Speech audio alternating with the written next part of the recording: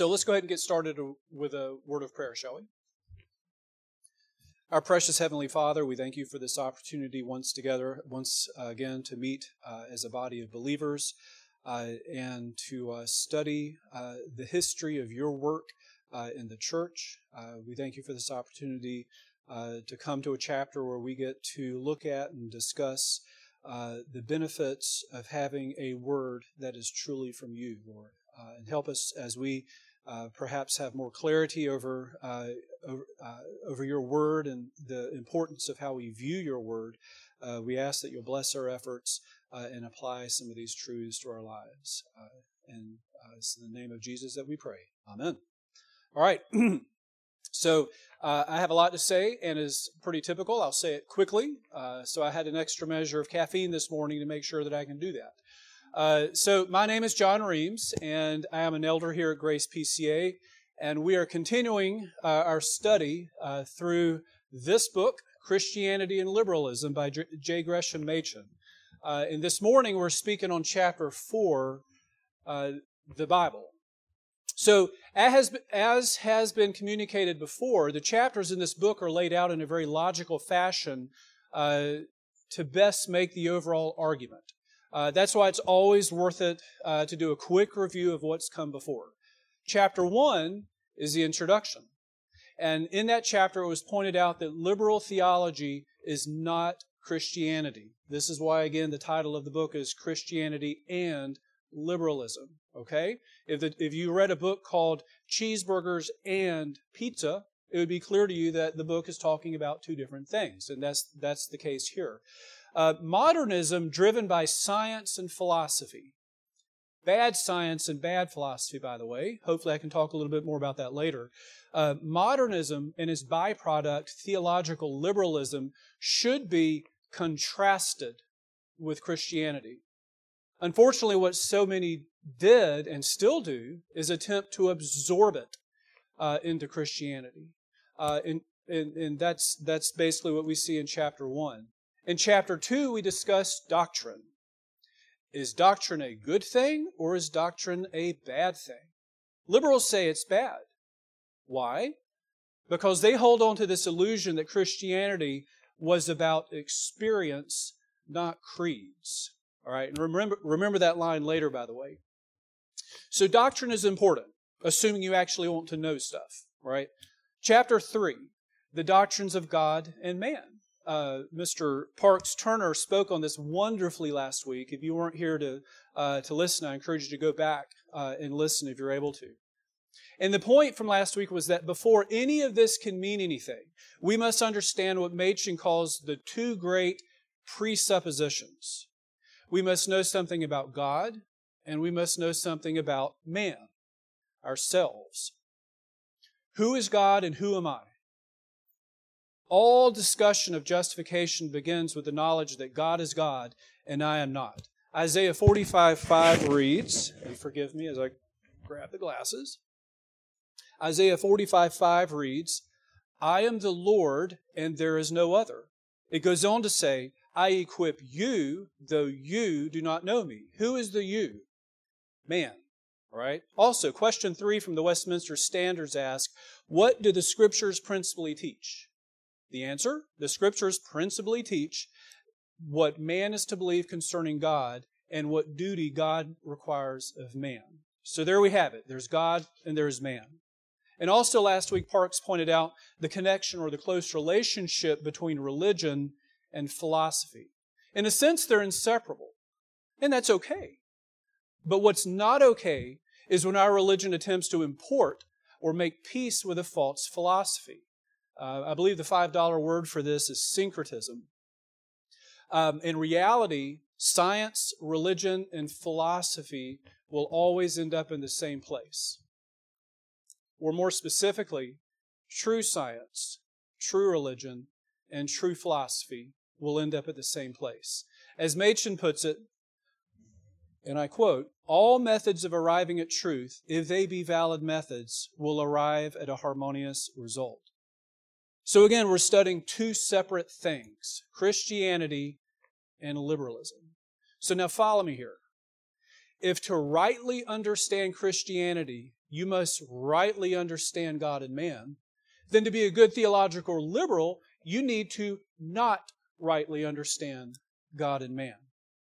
Today we're studying the chapter on the Bible. So likewise, I could say, to understand Christianity, you must rightly understand the Bible. And then to be a good theological liberal, you need to not rightly understand the Bible. And they know this, by the way, and that's why they try their best to deceive people at these levels. Parks recommended to me last week that Romans 12 is a good entry point to this chapter. So I agree with him, and I'm going to take him up on that. So this is Romans 12, 2 and 3. Do not be conformed to this world, but be transformed by the renewal of your mind, which of course can only come by the Word. That by testing you may discern what is the will of God, what is good and acceptable and perfect. For by the grace given to me, I say to everyone among you not to think of himself more highly than he ought to think, but to think with sober judgment, each according to the measure of faith that God has assigned. So we spoke earlier of presuppositions and the two great presuppositions from chapter 3. Here's one. Here's another presupposition. The Christian message has come to us through the Bible. So as Machen asks, what shall we think, therefore, about this book? Now, we've all heard messages, lectures, podcasts, probably read books on the trustworthiness and historicity of the Bible. In other words, history, archaeology, always ends up proving the Bible rather than disproving it. And this is always very disconcerting, by the way, to the skeptic, but it is what it is. So this happens in science too, by the way. True story. My children last week made a great point. One of them asked, doesn't the second law of thermodynamics contradict the theory of evolution? I said, yes, entropy is not the evolutionist's friend. And then one of them made the point, so they still hold on desperately to a theory, even though this theory is contradicted by a law. I reminded them of something that Pastor David said from the pulpit years ago. Sin makes you stupid. And he also said, sin makes you a coward. It's awfully difficult to admit you're wrong, even when you obviously are. To quote Chevy Chase, if I may, from one of his movies, when somebody proved him wrong about something, he says, quote, it takes a big man to admit when he's wrong. I am not a big man. So to some extent, that's true of all of us, but it's especially true of the enemies of God. Okay, so I digress. The point of this chapter isn't so much to prove the historicity of the Bible as it is to contrast the view of the Bible between the Christian and the liberal. What then shall we think of the Bible? Well, given the presupposition, and remember that a presupposition is a truth assumed beforehand at the beginning of a line of argument. So given the presupposition that the Christian message comes to us through the Bible, and the inverse is true, the liberal message does not come to us through the Bible, let's glean from this chapter 5 corollaries from that presupposition. What is a corollary? A corollary is a proposition that follows from and is often amended to or appended to one already proved. Which means that each corollary is a truth statement that logically flows from the presupposition, which is the underlying or foundational truth statement. So, corollary number 1, and these come from Machen. According to the Christian view, the Bible contains an account of a revelation from God to man, which is found nowhere else. Uh-oh. But what if I want to be a cult leader? Those last 5 words are a big problem, which is found nowhere else. But wait a minute. What if I find a book of golden plates in the ground? Well, our honest answer would be to maybe melt them down and use it to go buy a nice suit. That could be good. God's Word comes to us only in the Bible. Now remember, we've talked about 2 types of revelation, general revelation and special revelation. Machen refers to general revelation in this context as the revelation of God in nature. Psalm 19:1, the heavens declare the glory of God, and the sky above proclaims His handiwork. He then refers to special revelation as that which is attested by the conscience. We are told that God has put eternity into man's hearts, Ecclesiastes 3:11. These words, by the way, anticipate the opening of Augustine's Confession, where he states, and I quote, "To praise you is the desire of man, a little piece of your creation. You stir man to take pleasure in praising you, because you have made us for yourself, and our heart is restless until it rests in you." So we feel this because God has made Himself known to us in nature, and He's put eternity in our hearts. We all feel that we're accountable, and therefore have a problem. But because of God's special revelation to us, we can know that. Romans 3:23, all have sinned and fall short of the glory of God. So God is revealed in nature, but the blue skies and clouds won't tell us much about substitutionary atonement or double imputation, right? But that's where the Bible comes in. On to corollary number 2. The Bible also contains an account of a revelation which is absolutely new. And what is that new revelation? Well, I think we all know the answer. As Machen puts it, it's the way by which sinful men can come into communion with the living God. 2,000 years ago, the eternal Son was given as a sacrifice for our sins. The entire Old Testament looks forward to this, and the whole of the New Testament is centered around it. So what does the Bible tell us? It tells us that salvation is something that is not something. It tells us that salvation was not something that was discovered, like a fountain of youth or a box of cream-filled donuts. It was something that happened. Like creation, it is not something that was discovered. It was something that happened. And in this, the Bible is unique. We might find other religions or religious texts with similar ideas that Christianity might have, but that does not make it Christianity. I have 10 toes. Joe Fowler has 10 toes, I assume. But that similarity does not make us the same. Now, skeptics will say, and listen carefully, skeptics will say that Christianity and other religions are just superficially different, but fundamentally the same. That is both wrong and backwards. Christianity and other religions may have superficial similarities, but are fundamentally different. The English writer and poet Steve Turner so beautifully and sarcastically put it this way, and I quote, "We believe that all religions are basically the same, at least the ones that we read were. They all believe in love and goodness. They only differ on matters of creation, sin, heaven, hell, God, and salvation." I think that makes a good point. So I don't want to belabor this point, but I will therefore do it anyway. Some religions like Buddhism take an epistemological approach. If I just learn something, I'll find spiritual meaning and truth. Others like Islam take a pragmatic path. If I just do something, I'll find spiritual meaning and truth. Still others, such as many New Age religions, try an existential method. If I just experience something, I'll find spiritual meaning and truth. By the way, you might be thinking, I feel like we see some of this creeping into the church. And unfortunately, you'd be right. Remember what I said earlier about mixing good religion with bad philosophy? For some reason, it's really easy to deceive people into doing just that. So again, the Bible, and only the Bible, reveals to us the way by which sinful men can come into communion with the living God. But then we get this common objection that Machen says. Must we depend upon what happened so long ago? Does salvation wait upon the examination of musty records? Can we not find instead a salvation that is independent of history? A salvation that depends only on what is with us here and now? Now, as Machen himself actually acknowledged, this objection is not devoid of weight.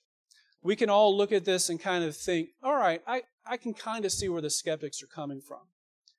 But this objection is based on a logical fallacy, which is to say something that happened so long ago could not possibly have such importance on me in the here and now? How could events from long ago dictate the reality of today? Now, I bet if I were to go one by one through the sanctuary this morning, which I won't because I'll run out of time, but I bet if I went one by one through the sanctuary this morning that every one of us could give us an example of just that, right? Something that happened long ago is still having an effect and impact on us as individuals or as humanity as a whole today. I just flew a couple of weeks ago to Pittsburgh and experienced the direct result of something that happened. Hold on while I do math. 22 years, 2 months, and 1 day ago. All right. College students today mostly were not alive when that happened, but they are still experiencing the same effects of 9/11 that I do, or that we do when we fly. When we go through an airport, it doesn't matter if we were alive in 2001 or not. We're still affected by what happened then. What effects linger in reality today from the Challenger disaster? The assassination of JFK, the sinking of the Titanic, or perhaps the biggest turning point of the 20th century, the assassination of Archduke Ferdinand that started World War I, without which we'd have not had World War II, without which we would not have had, you get the point, we could do this all day long. So whether it's 100 years ago, 1,000 years ago, 2,000 years ago, 6,000 years ago, of course we are affected, indirectly and directly, by what happened before us. Think of this. We're directly affected by God creating all things, by Adam sitting in the garden, and most certainly by Jesus Christ living, dying, and being raised from the dead, thus being a living Savior today. Machen also makes the point that one of the great evidences of the gospel record is found in Christian experience. Often we hear that word experience and we shrink, but we shouldn't. There is power in the Word. We know that. We see that in our own experiences and in the experiences of others. However, it is with this concept that liberalism steps into fatal error. Listen carefully, the true Christian experience confirms the gospel message. And without the gospel message, there is no true Christian experience. So the mistake the liberal makes is to jump straight to the experience as the only thing that's necessary. They can say, can we still not have Christ in our souls without worrying about what's true in the Bible and what's not? It's okay if I think that science has debunked the entire Bible, as long as I feel I have the Jesus experience. People actually say that. The problem is, although that might be some sort of religious experience, it is not a Christian experience. Machen says that the true Christian experience would lead you to say to yourself the following. This is a little bit of a longer quote, so hang on. I have meditated upon the problem of becoming right with God. I have tried to produce a righteousness that will stand in His sight. But when I heard the gospel message, I learned that what I had weakly striven to accomplish had been accomplished, past tense, by the Lord Jesus Christ when He died for me on the cross and completed His redeeming work by the glorious resurrection. If the thing has not yet been done, future tense, i.e. it still lies in some future work, if I merely have an idea of its accomplishment, then I am of all men most miserable. That reminds me of 1 Corinthians 15:19, by the way. For I am still in my sins. My Christian life, then, depends altogether upon the truth of the New Testament record. And I want to read something else from the book. And remember, this was written 100 years ago. We know that the gospel story is true partly because of the early date of the documents in which it appears, the evidence as to their authorship, the internal evidence of their truth, the impossibility of explaining them as being based upon deception or upon myth. Now, I read that to make this point. He was able to say this in 1923. The Bible is the most scrutinized book in history. And here we are in 2023, and it's even more clear 100 years later that the Bible has, as historical record, is trustworthy. And since it is the Word of God, that will continue to be the case over the next 100 years and beyond. The Christian experience, including the role that emotions rightly play, is, as Machen so poetically puts it, remember this is the Christian experience and the role that emotions play, he describes as the following: a fair flower and should be prized as a gift of God, but cut it from its root in the blessed book, and it soon withers away and dies. So we must take this very seriously. Don't think anyone is immune to this. We should always be aware. Now, I only tell this story as a proof of that. Lisa and I have been married for, hold on for math, 23 years, 3 months, and almost 12 days. We lived in 9 different places over four different states. We've been to a lot of churches.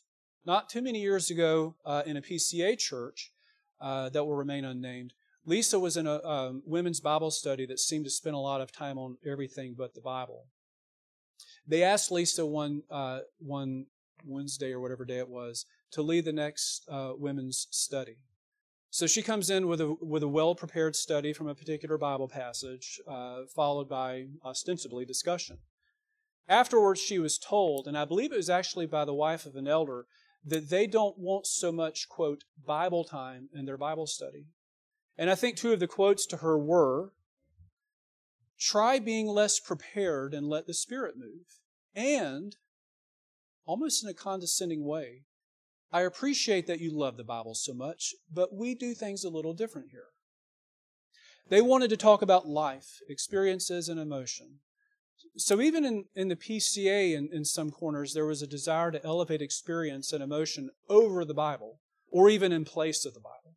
So we should always stay in God's Word to prevent us from kind of veering into some sort of emotionalism or existentialism.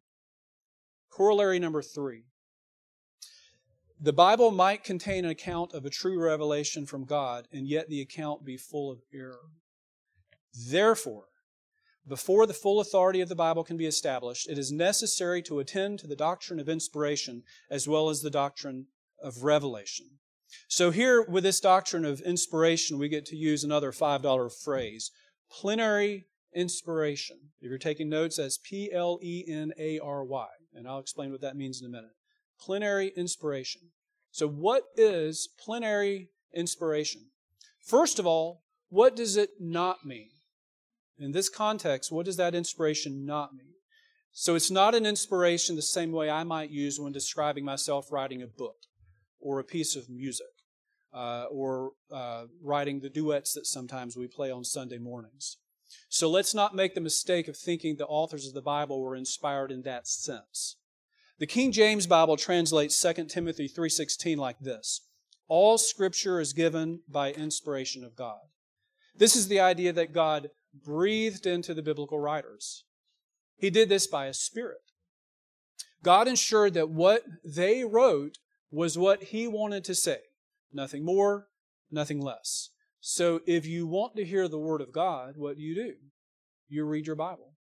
The ESV gets the translation better when it reads, all Scripture is breathed out by God. And by the way, the words all Scripture are important. This means that all of it is trustworthy. The word plenary means full or complete. So the words plenary inspiration mean it is completely inspired by the Word of God. Some people, as we heard last week, get caught up in the red words or the red letters in the Bible as if they carry more weight. No. All Scripture is God-breathed. All of it has the authority of God and His Christ. 2 Peter 1:21 says, no prophecy was ever produced by the will of man, but men spoke from God as they were carried along by the Spirit. And by the way, this does not imply some mechanical dictation, as if their eyes rolled in their heads. They went into some sort of trance, and then their pens were just kind of guided by some sort of magic. This is clearly not the case, as you see the varying personalities and writing styles of every individual biblical author throughout the Scriptures. One of many things I like about this church. When in the pulpit, we'll often hear the pastor focus on a single word, the original meaning of the word, or perhaps the tense of a verb, such as perfect continuous or irregular past tense, right? This is not something trivial to show off knowledge. Let me explain why. Think about Jesus when he argued from Scripture. Often his arguments depended on a single word or tense. So here we also see the concept of verbal inspiration, which means God did not give the authors kind of just a general idea or impression, and then the authors take that and run with it. God's inspiration extends down to the very words and verb tenses used. So there we have it. Verbal plenary inspiration of Scripture. When we open God's Word, we can be sure that what we're reading was breathed out by God, down to every jot and tittle. Remember Matthew 5:18? If that weren't the case, why would that verse be there? So what is the liberal response to plenary inspiration? That's stupid. Okay, that's about it. It's no more sophisticated than that. The liberal preacher will speak in broad terms such as, it's mechanical, it's just dictation. That's superstitious. It's unscientific, they say.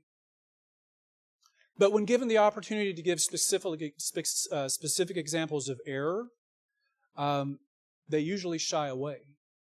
They're not dumb. They know that if they make a specific claim, that specific claim is potentially falsifiable. That would undercut their entire smoke and mirrors strategy. They're just content to say, the Bible contains some truths and contains some non-truths. Well, Christians, we worship a God of truth. We don't worship a God of some truth. However, as Machen stated it even 100 years ago, and it's just as true today, he says, it must be admitted that there are many Christians who do not accept the doctrine of plenary inspiration. Many Christians will deny, or I would say at least, embarrassed to admit that they believe in the inerrancy of Scripture. I believe some are afraid to appear not smart around the elite and the academic types. And that, my friends, is a very poor way to build a worldview.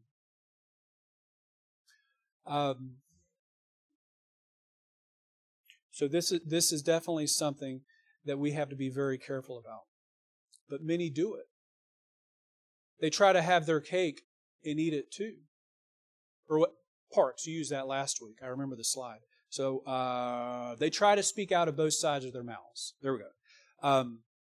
They will say, on one hand, the central message of the Bible is true, the redeeming work of Christ, but also believe it contains many errors. Machen says that such men are not liberals, but are Christians because they still believe as true the gospel message. And of course, the trouble here is that Jesus himself seemed to hold the high view of the Bible that such men reject.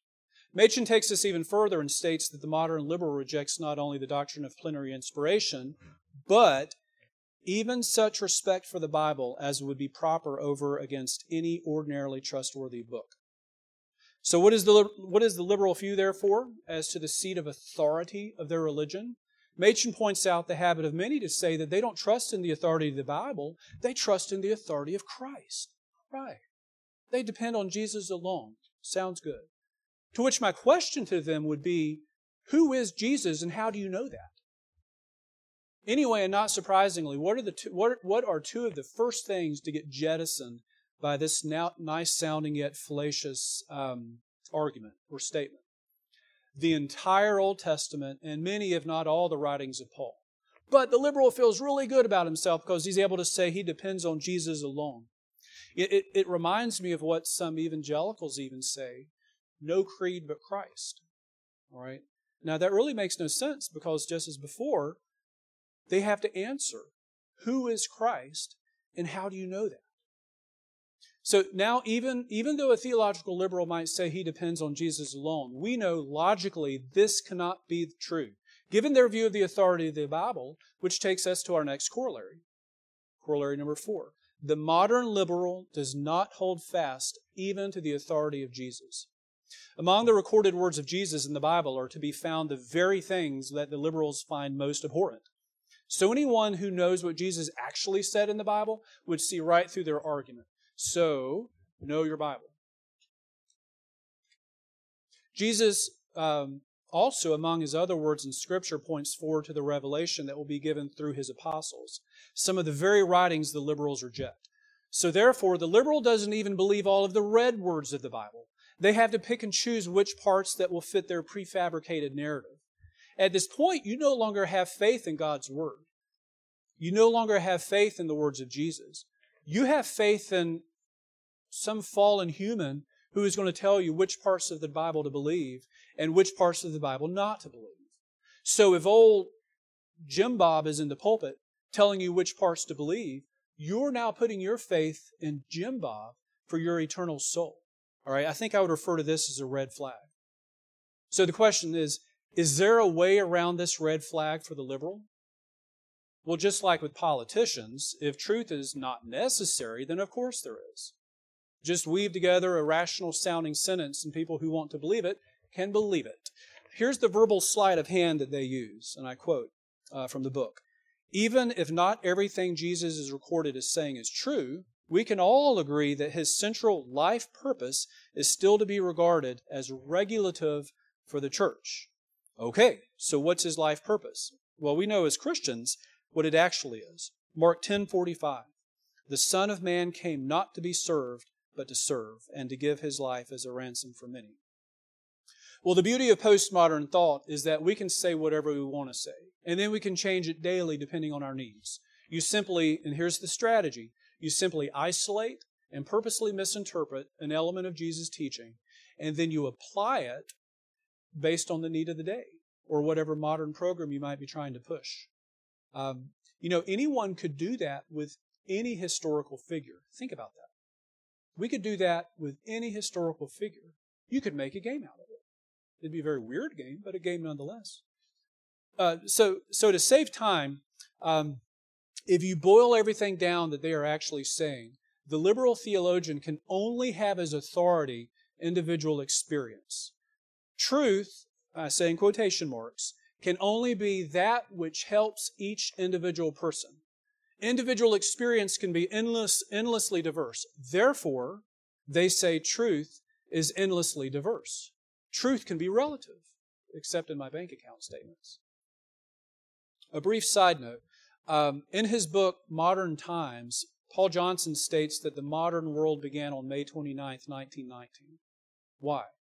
Because on this day, photographs of a solar eclipse taken off the island of Principe and off of West Africa and at Sobral in Brazil confirmed the truth of a new theory. All of his theories depended on a specific thing happening with this solar eclipse, and it happened.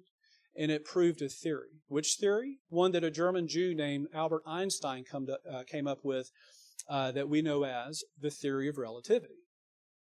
That changed the way people viewed the physical world. We were used to Newtonian physics and all the right angles and straight lines. Suddenly, time and space are not constants. Okay, fine. The problem came when this scientific theory moved into philosophy, and for the first time at popular levels, people started to say confidently that not only is time and space relative, so is truth. There was no longer a unified belief in the existence of absolute truth. And this was a huge mistake, obviously, and no one was more distressed than Einstein himself seeing this happen.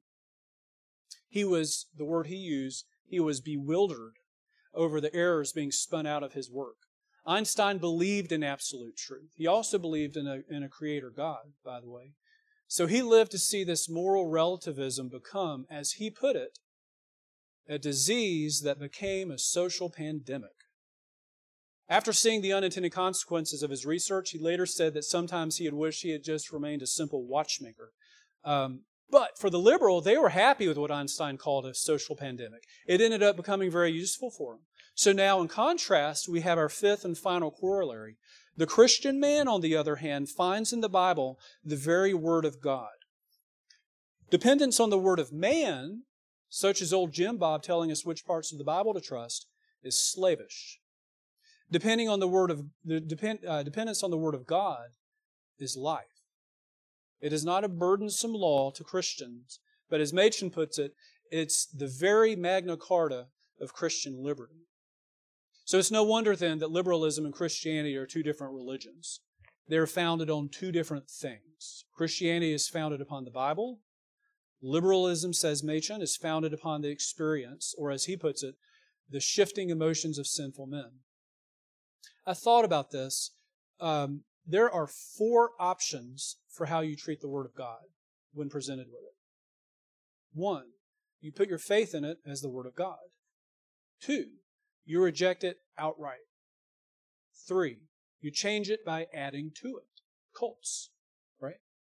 4, you change it by subtracting from it. Theological liberalism.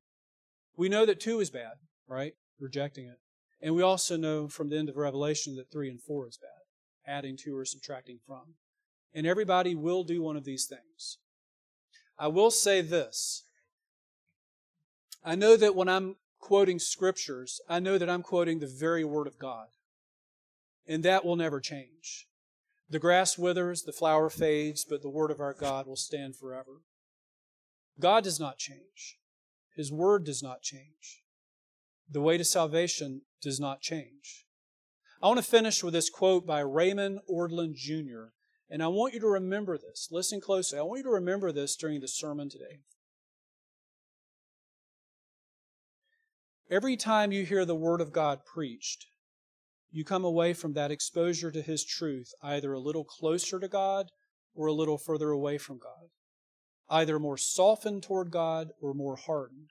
But you are never just the same. And praise God for that. Let's pray. Thank you, Lord, for giving us a word that we can trust. We confess to you that it is sin to ignore or deny parts of the Bible we find difficult. So we ask, Lord, that you'll give us grace to understand these parts. We thank you for the faithful pastors we have here at Grace who preach and teach your word to us. Give us, Lord, by the power of your Spirit, a great love for you and for your word. Stir in us a desire and diligence to study your word, because we know that in it we find true joy and freedom. And it's in the name of Jesus that we pray. Amen.